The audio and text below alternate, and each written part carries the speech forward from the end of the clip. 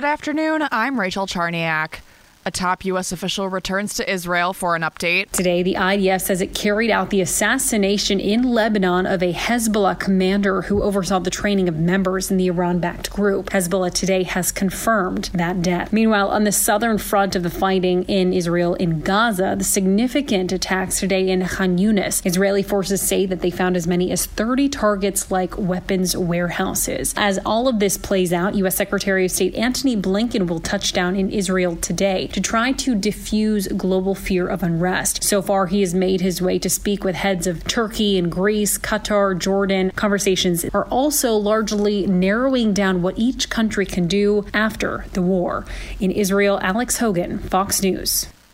House Republicans are moving forward with impeachment proceedings against Homeland Security Secretary Alejandro Mayorkas. The House Homeland Security Committee is expected to hold its first impeachment hearing against Mayorkas on Wednesday. Republicans have slammed the secretary's handling of the southern border as the number of migrant crossings hits record levels.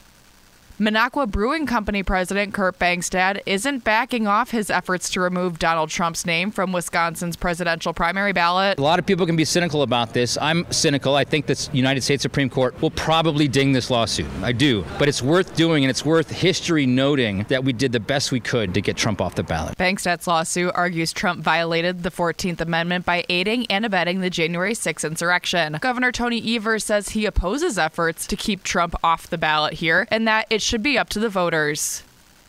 Oshkosh's Go Transit wants to hear from paratransit riders. Steve Tomasic, Transit Operations Manager. Every 5 years, transit systems have to go through a transit development plan, going over the state of your current system and looking out 5 years to see what kind of needs you may have. Information provided in the survey will be used to provide recommendations for Go Transit services for the next 5 years. To take the survey, visit WTAQ.com.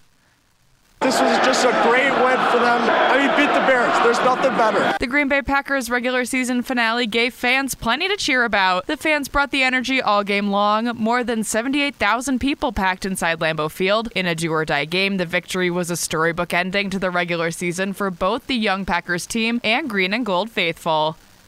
Now here's your Fox 11 weather update. After a cloudy day today, snow and windy tomorrow. For this afternoon, cloudy skies, high 36. Tonight, cloudy with snow developing, low 30. Tomorrow, cloudy and windy with snow, high 33. 5 to 8 inches of snow accumulation for most of the area. And on Wednesday, mostly cloudy, high 32. From Fox 11, your station for severe weather coverage, I'm Pete Petoniak. For News Talk, WTAQ. And I'm Rachel Charniak, WTAQ News Talk Sports.